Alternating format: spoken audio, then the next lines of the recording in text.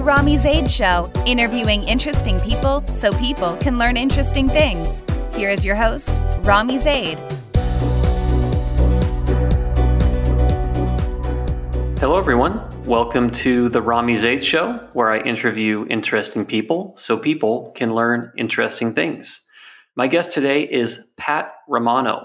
Pat and I have been friends for well over a decade, and he is quite the Renaissance man. Him and I start our conversation out as him as a child, working in his dad's shoe repair shop, to Pat's value of his education at Harvard, him as a father, a triathlete, a restaurant owner, a musician. Pat can play almost any instrument without sheet music. And oh, by the way, he's the chief executive officer for ChargePoint, who in September of 2020 announced that they would be going public through a reverse merger. In the middle of our conversation, our Wi-Fi went out. My editors are doing a fantastic job to kind of smooth that over, but you'll probably hear a little bit of a blip in the middle. Regardless, there is a lot of valuable nuggets from Pat here in this conversation, and frankly, a lot of inspiration. I really hope you all enjoy the show.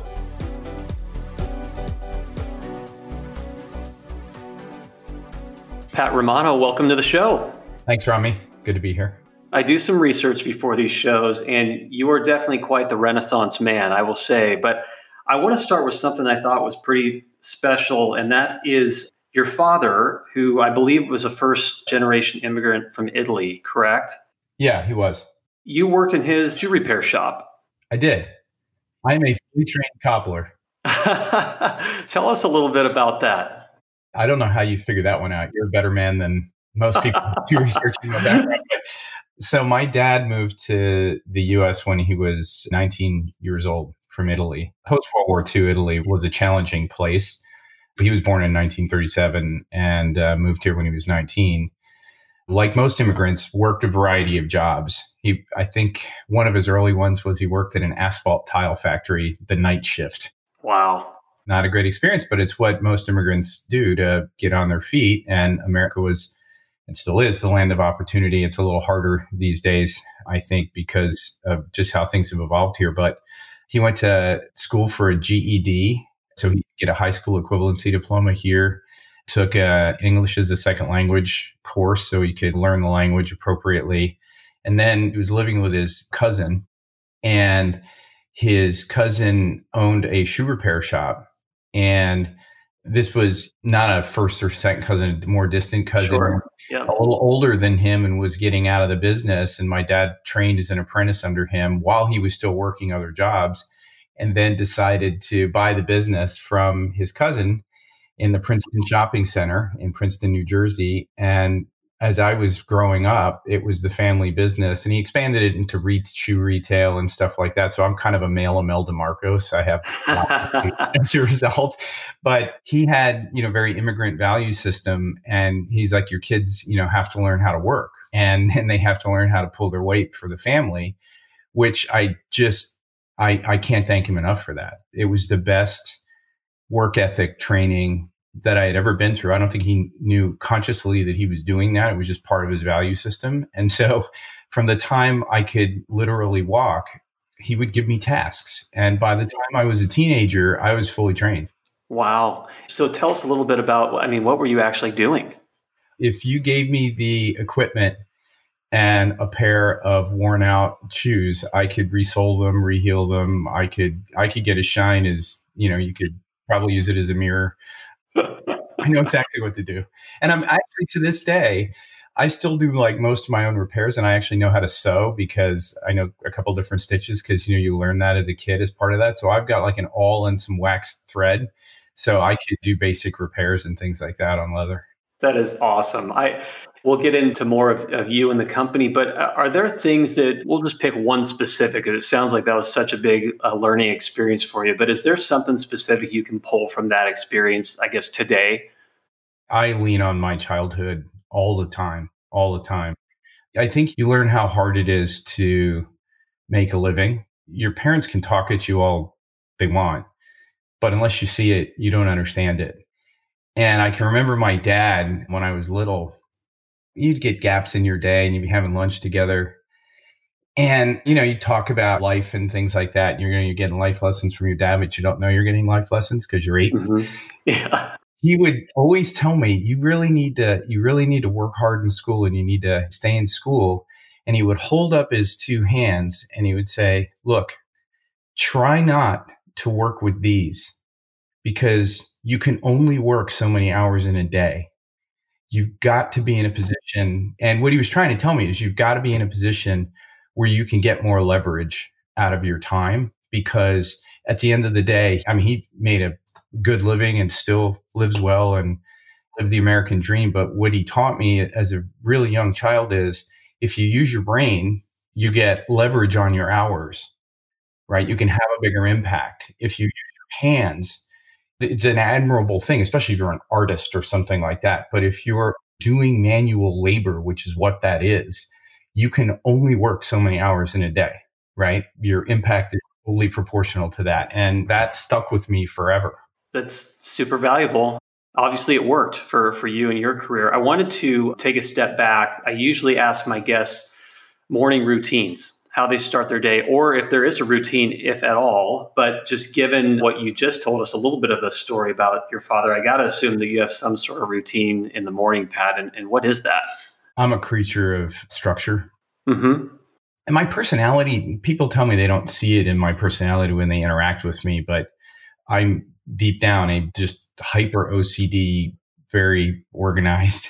And so I get up around 5 every day. I have a triathlon coach that I've been working with for a long time. So he and I will talk about my work schedule, and he'll fit in a training plan around that in the morning, depending on how early I have to start or whether I have to do 2 sessions, one in the morning and one at night or something like that. And so I typically will wake up, like this morning, I did his online Zoom bike trainer class. My bike is on my trainer in my living room. It's I guess a COVID thing.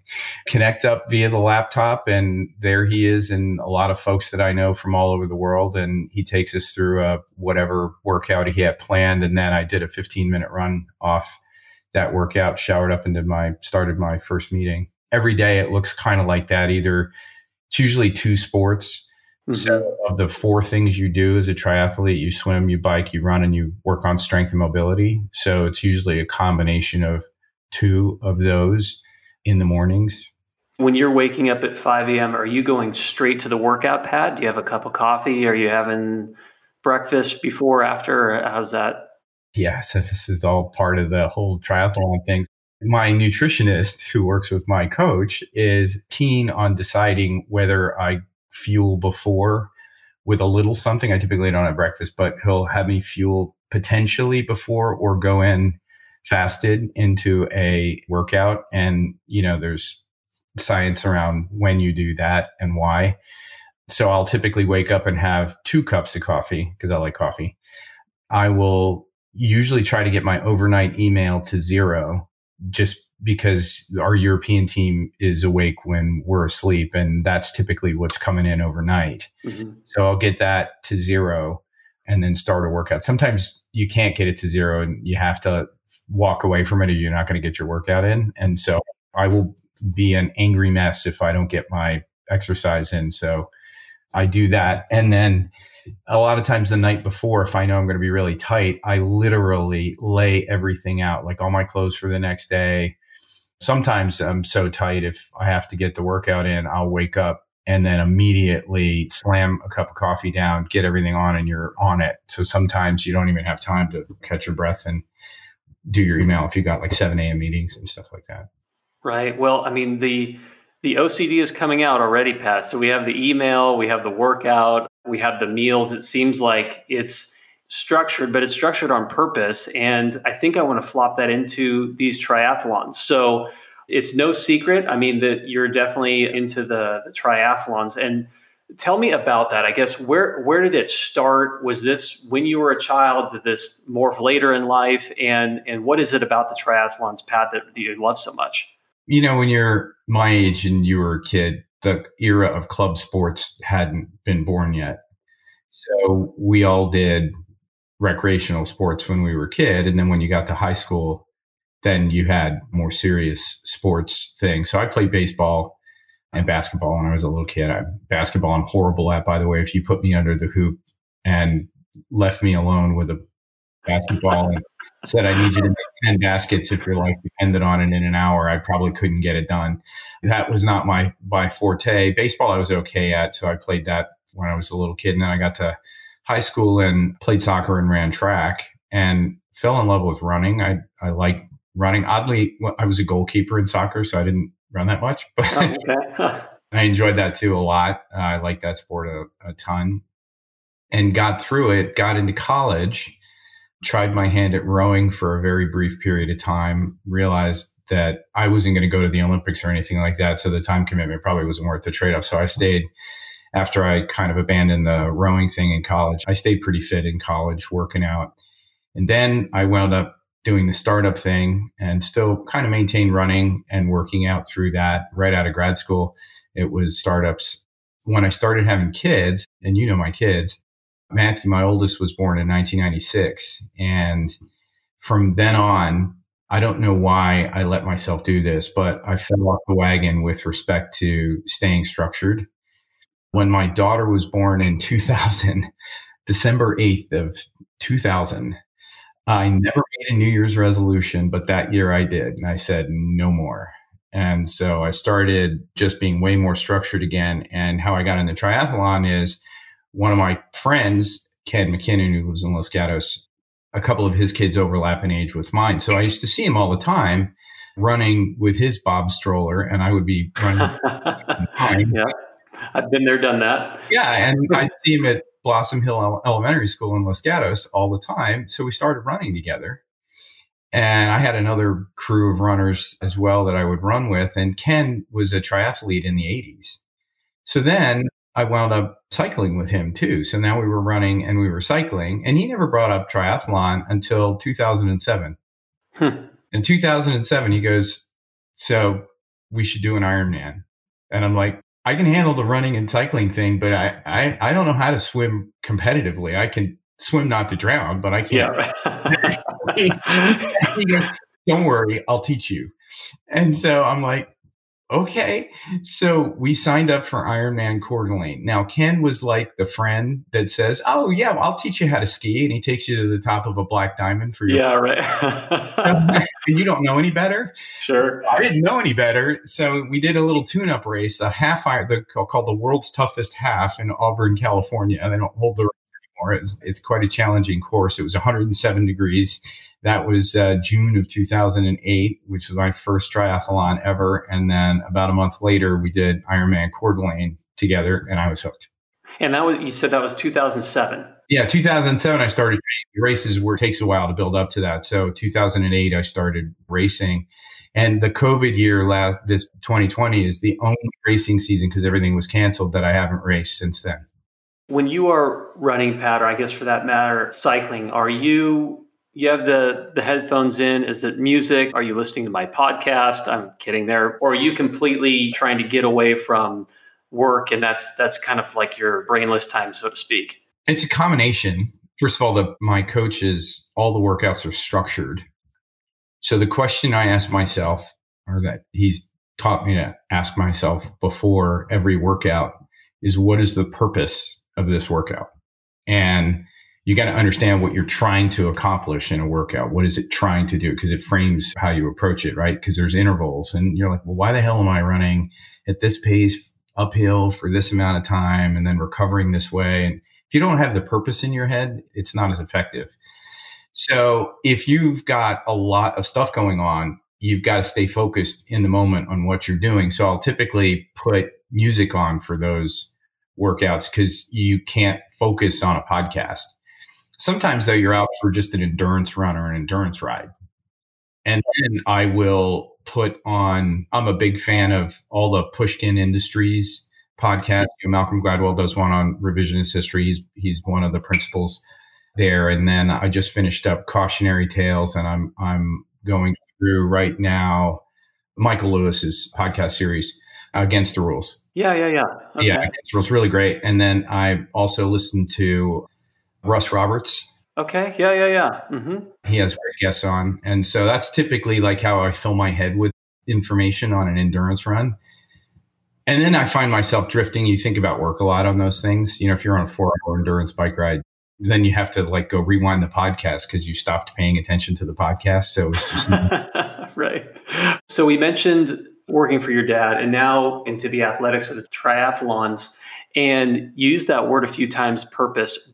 Do you, Pat, is it because of triathlons? Have you always been that way? Do you flop that into your day when you're going into work? What is the purpose of this task today? Or what is the purpose of the day in general? I don't use triathlon because I'm trying to be like some closet athlete. I know, you know what I mean? Yeah. I have a day job and a family, and I'm passionate about triathlon, but why I do it is because it's a framework to think about everything else in life. Endurance sports are a great framework, in particular, the training for endurance sports, because of the structure you have to stick to for a long, long time. And so if you do startups in early markets, which is what I like to do, I've only had 4 jobs and I'm 55 years old and I've never taken a break. So I've done early, I'm a long hauler, right? Right. Yep. It takes a while to build a company up. So it's very much an endurance training mindset where the journey along the way is really the fun. The starting line of a triathlon is somewhat anticlimactic because you've been building up to a race or working up to it and trying to get in peak at the right time for something like that. But really, the race itself is really the reward for sticking to a program for a long period of time.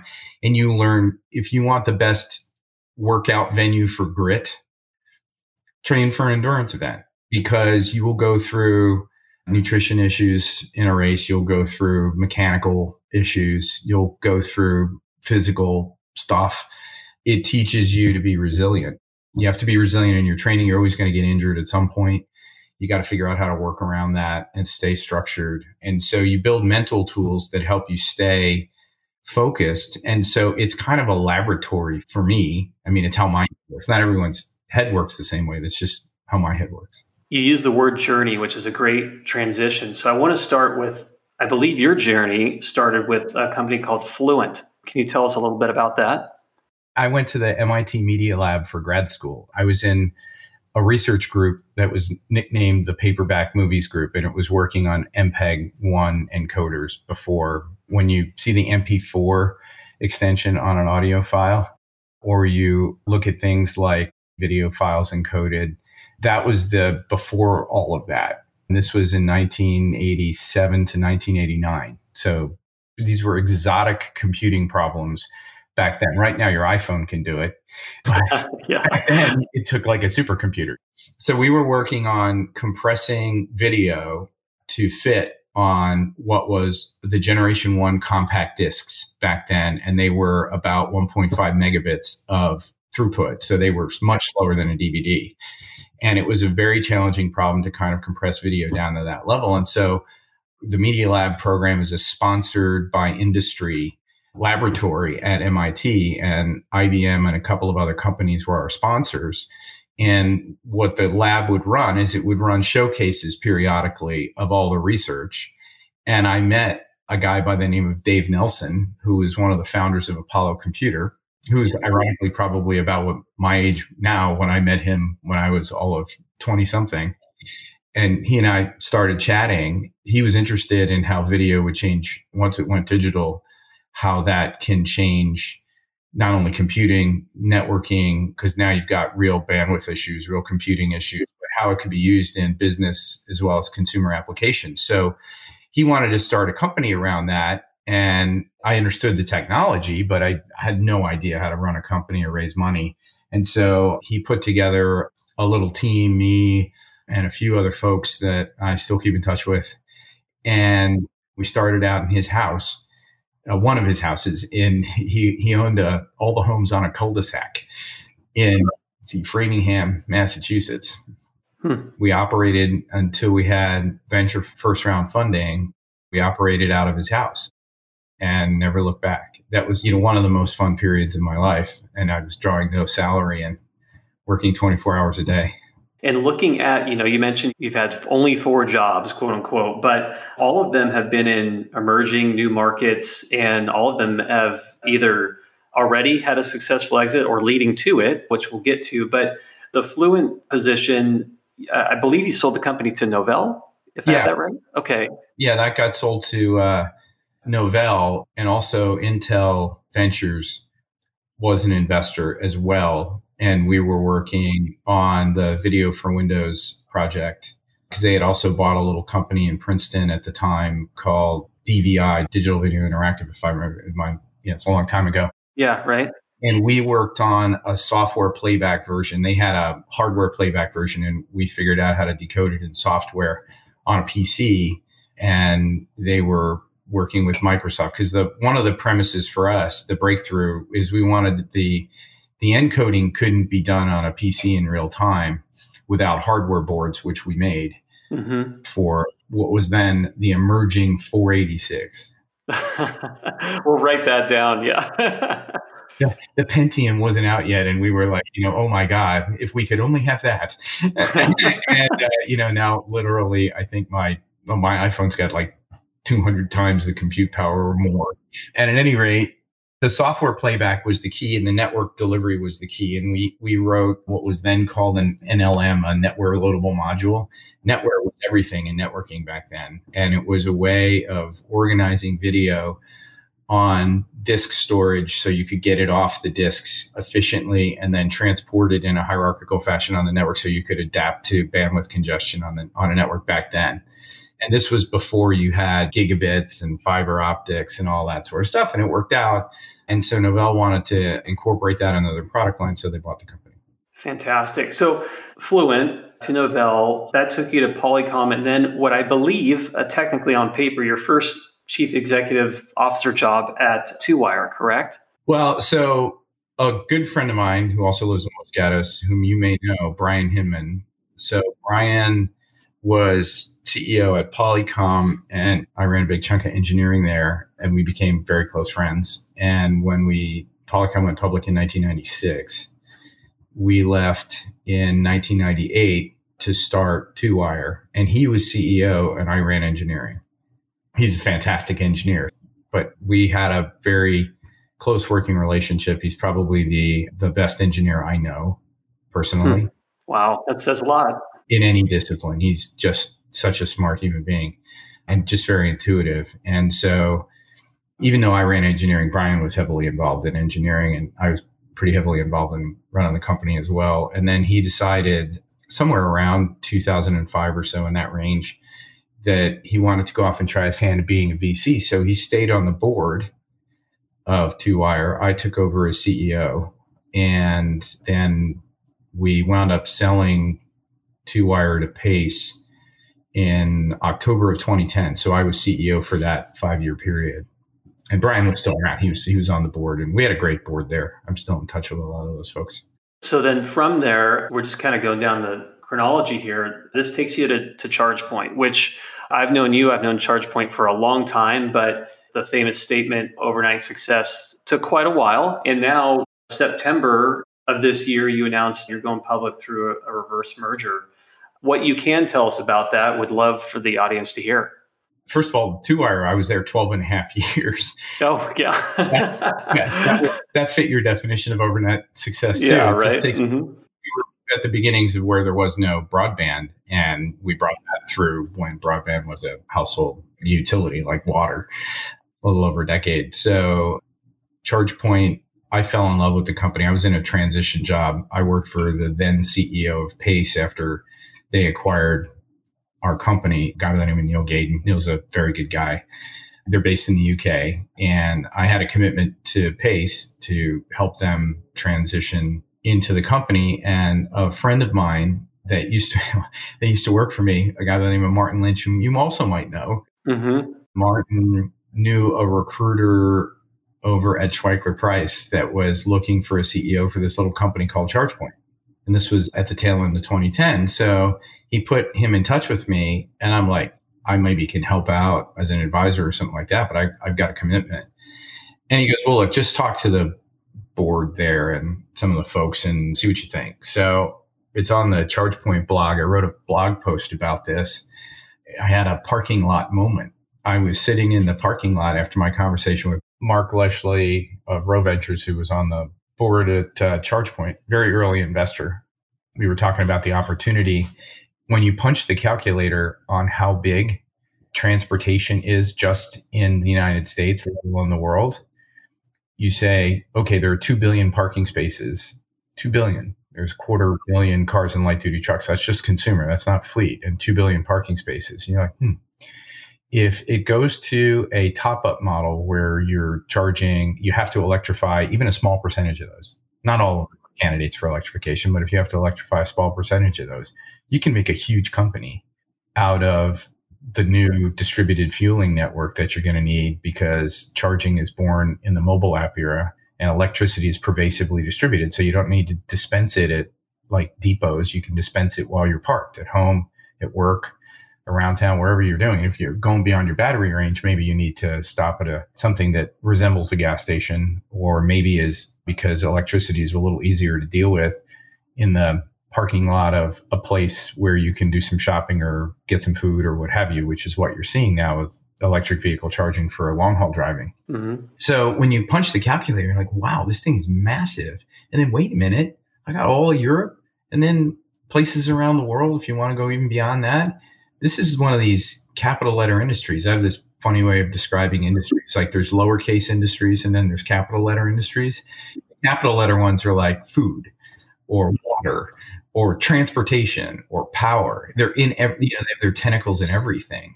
And I had made myself a promise that I was not going to do anything ever again in my career that was not super high impact. Mm-hmm. And I fell in love with the company and then had to beg Neil Gaden over at Pace to let me out of my transition job if I committed to be on call for those guys whenever they needed. And he was very much a gentleman about it. So he agreed to let me move over to ChargePoint. And so the first week of February or so, I started at ChargePoint, and we closed the deal on like October 10th of 2010, and early February, I was at ChargePoint. You used the word promise. You made yourself a promise. Why was that? Was that for a specific reason, Pat, that you made that promise, or was it just sitting in the parking lot? I think when you've had a sufficient amount of success in your career where you have some discretion, like you can put your kids through college and, you can live in a house and take care of life. Mm-hmm. You don't have to be super wealthy. You just need to check some really pretty big boxes, but you need to check those boxes. Once you check those boxes, then you have to do a little soul searching about what does the rest of this journey called life mean to you. I said, okay, I want to build successful businesses because I enjoy doing that. I like businesses. I think they're interesting puzzles. They're fun to think about. They're good laboratories to express yourself in. But I don't want to make toys. I don't want to make things that people play with. I want to make things that affect the society in a positive way. And my real passion about ChargePoint, of course, it involves the environment, but it goes way beyond the environment. When we electrify transportation, we're going to drop the cost of living. Mm-hmm. And it's when you add autonomous drive to that, it goes even further. And the reason for that is transportation. The cost of transportation is built into everything you buy. And a car, when you own it, is only 4% utilized. So it is the worst use of your cash. The worst use of your cash. So getting into the sharing economy with transportation, ultimately autonomous drive really enables that because it drops the cost structure so you don't need to own one. But we'll evolve to it. It's a ways out. But working towards those goals, that's the real thing. You clean the planet up and you can sustainably scale it. And it's super cost effective. So as the world starts to grapple with what it's going to do with 8 billion people and how it's going to level the experiences, the life opportunities for more and more people around the globe, this is one way of doing that. And I love it. I feel like we're working on something that actually will do a small part of the big equation that has to come together to fix a whole bunch of things that are kind of broken right now. Pat, you can just sense the passion when you're talking about it, just as a listener, which obviously is not only important for someone to work a normal job, let alone the CEO of the company, which I think is just awesome to hear. We did kind of now that I'm looking back, we kind of did a This Is Your Life, Pat. And looking back, Would you say, are there one or two like major tipping points in your career path that you could look back and say, I did this thing right? Or you said a parking lot moment before. Is there something specific that our audience can hear that you think is important? There are moments in my career, but the bigger moment was, and I can't stress this enough, I think your formative years actually have the biggest impact on who you are and how you think about it. And my parents scraped together everything they could to send me to a very, very expensive private school in Princeton, New Jersey, which was run more like a college than a high school. So it taught you independence, but also it had a faculty to student ratio that was incredibly low. It was very favorable. I mean, I had some classes that had 2 people in them, including me. And the biggest class I think I was ever in was maybe 8 or 9. It's called the Hun School of Princeton. I think the world of the program there. At any event, and here's my parents, right? They don't have a ton of cash, but no debt, and earn their way through life and are very proud of it. They scrape everything together they could, plus some financial aid, and send me there. And a English teacher, Janet Keeney, who used to be there, when it came time to apply for college, was like, you need to apply to Harvard. And I'm like, look, Mrs. Keeney, that's her. She goes, I know it's a stretch. It's a stretch for everyone. You need to do this. So I did, and I got in. And what that taught me was you got to not be your own worst enemy. You got to give it a shot. By the way, I didn't get into every college that I applied to. I got waitlisted at Penn, right? So I got waitlisted at Penn and I got into Harvard, and it's a crapshoot, right? Who they like and things like that, but you got to take your shot. And I remember that every day. So I never let myself defeat myself before I even give it a shot. Right. That's, I think, the first thing that you have to do, because when you're starting a company, it's not daunting. It's actually a ton of fun. But what's daunting to some people is there's nothing in place. You don't have desks. You don't have a building. You don't have people to do anything. You've got an idea and a spreadsheet and not a whole lot else. And maybe a core team of believers that want to do it with you.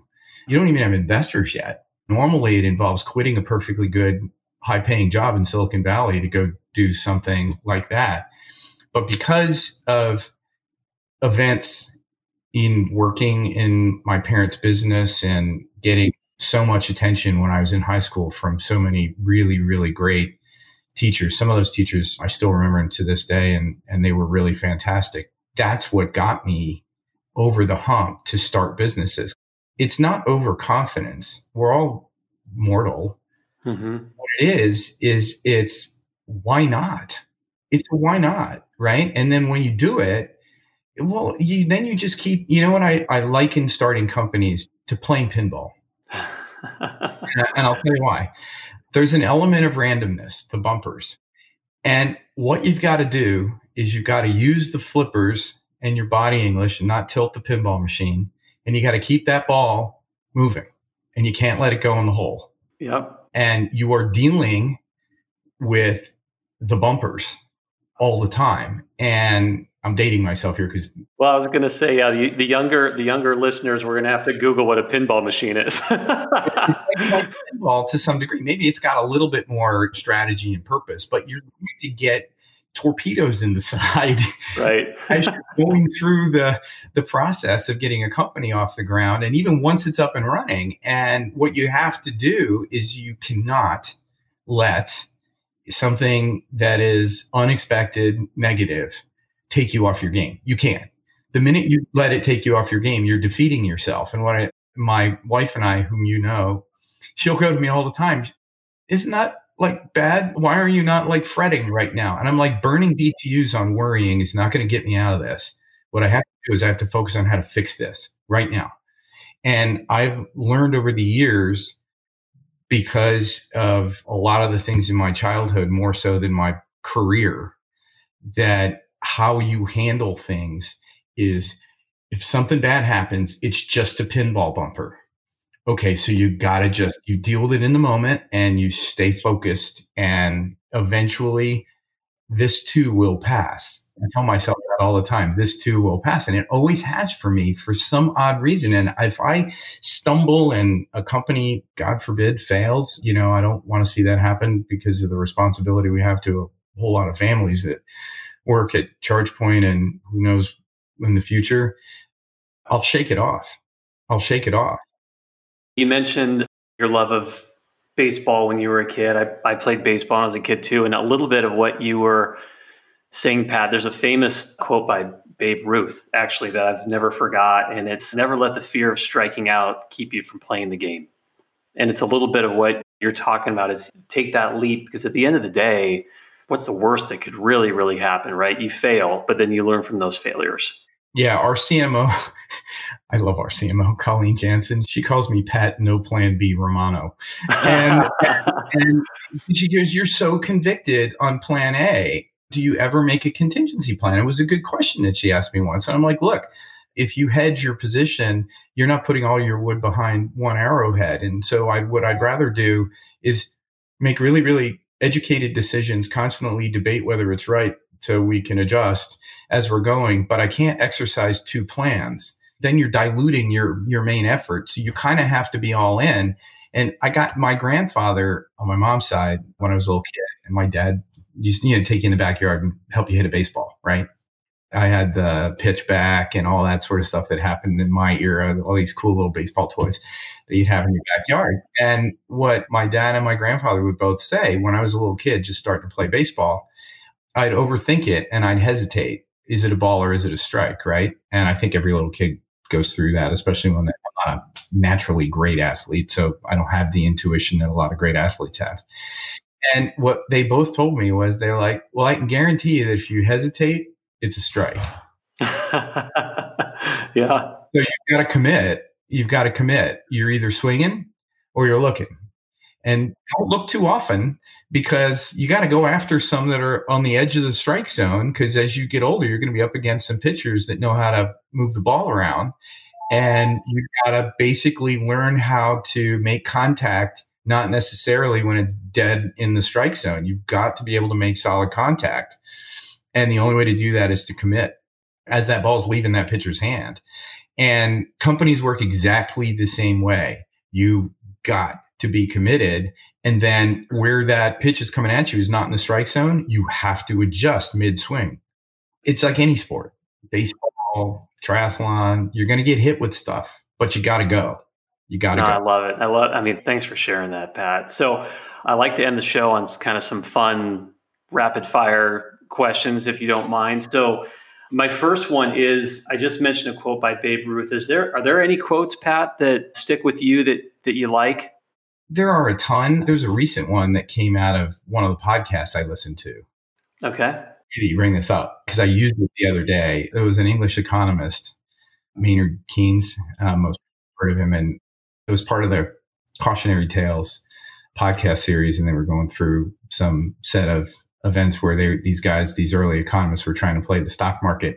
And there's a bunch of quotes that are attributed to Keynes. One of the most famous ones, I think, is when they asked him what he had regrets in life. And I'm not going to get this exactly right. It was something to the order of, I regret that I haven't drunk more fine champagne.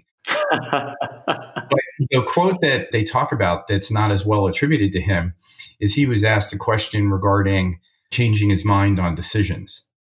And what he said is, I make decisions based on the information that I have. And if the information changes, I'll reconsider my decision, or something to that effect. I'm not quoting it exactly, but it's effectively that. I was on a run at the time and I'm like, oh my God, that's it right there. That's the characteristic right there. You're constantly saying, do I have new information? So you don't fall in love with your decision. You fall in love with the process of making a decision. And you're like, yeah, I didn't have complete information. So I made the decision before. It's not right now. So I'm changing it. Yeah. Wow. That's great. You gotta have no ego around it. Yeah. That's a good one. Next question. If you could choose a completely different profession, what would it be and why? Oh, that's so easy. I would have gone into medicine. Really? I almost did. I really enjoyed biosciences when I was in high school. I enjoyed chemistry a lot.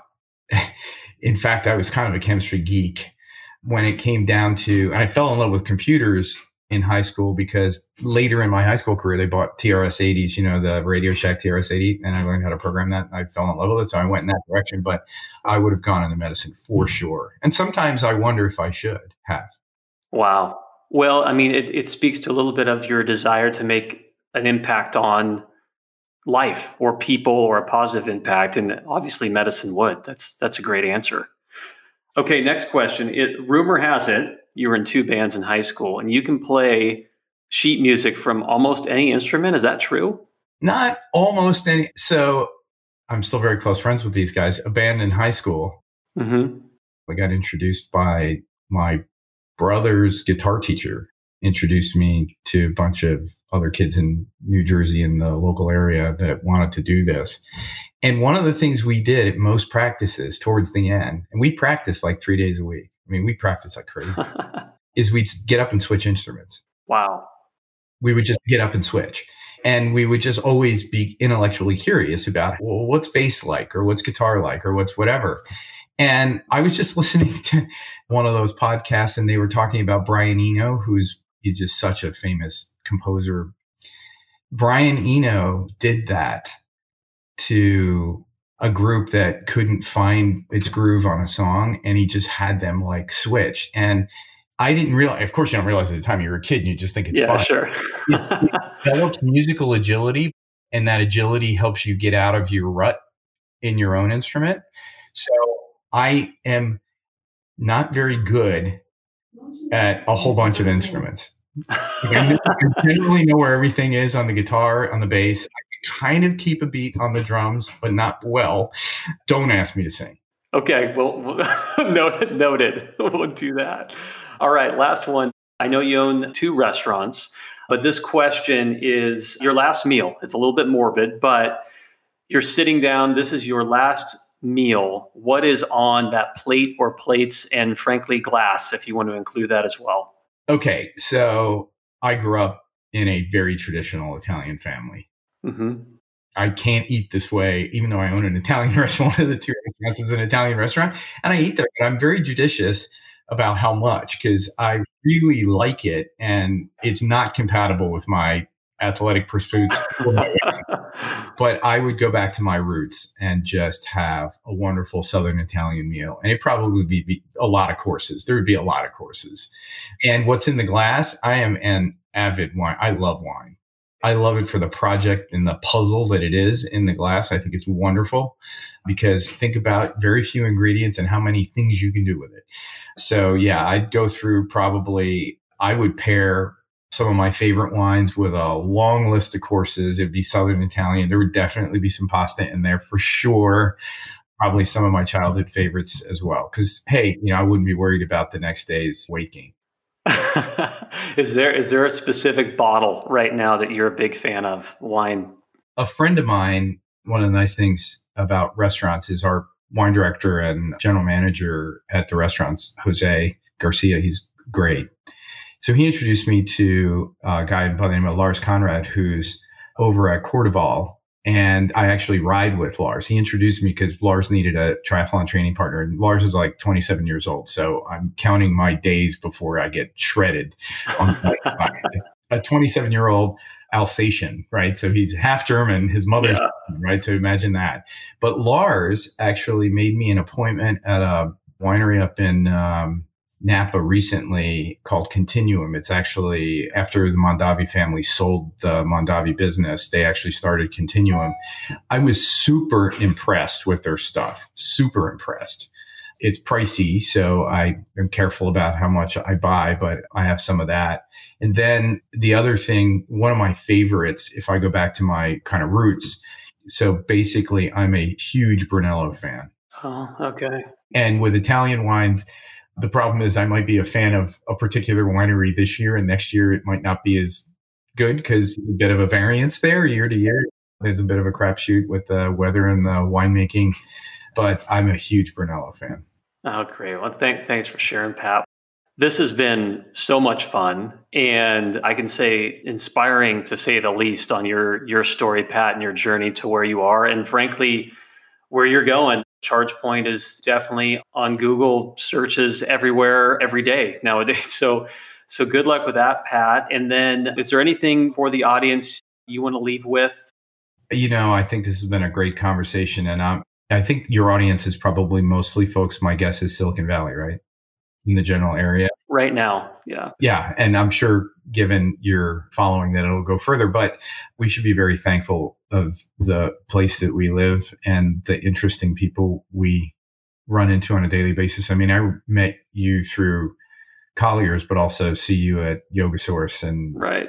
What's amazing is when you run into people in Silicon Valley, you're one degree of separation away from some really interesting folks. And I think owning the restaurants has exposed me to more and more folks in the community. And I just think everyone needs to really just get inside some of their neighbors' experiences and heads, because it's amazing how much wealth we have of experience.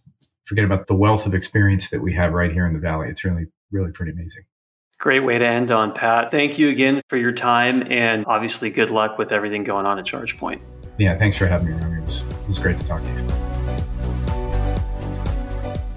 Thanks for listening, everybody, and I hope you enjoyed that conversation with Pat Romano. This show is brought to you by absolutely no one. I do not have a sponsor signed up yet, but for the sponsors that have sent in inquiries, thank you so much. They're all under consideration right now, and looking forward to others if you are interested. You can find me at my website, which is romyzaid.com, ROMYZEID.com, and I hope you all have a great day.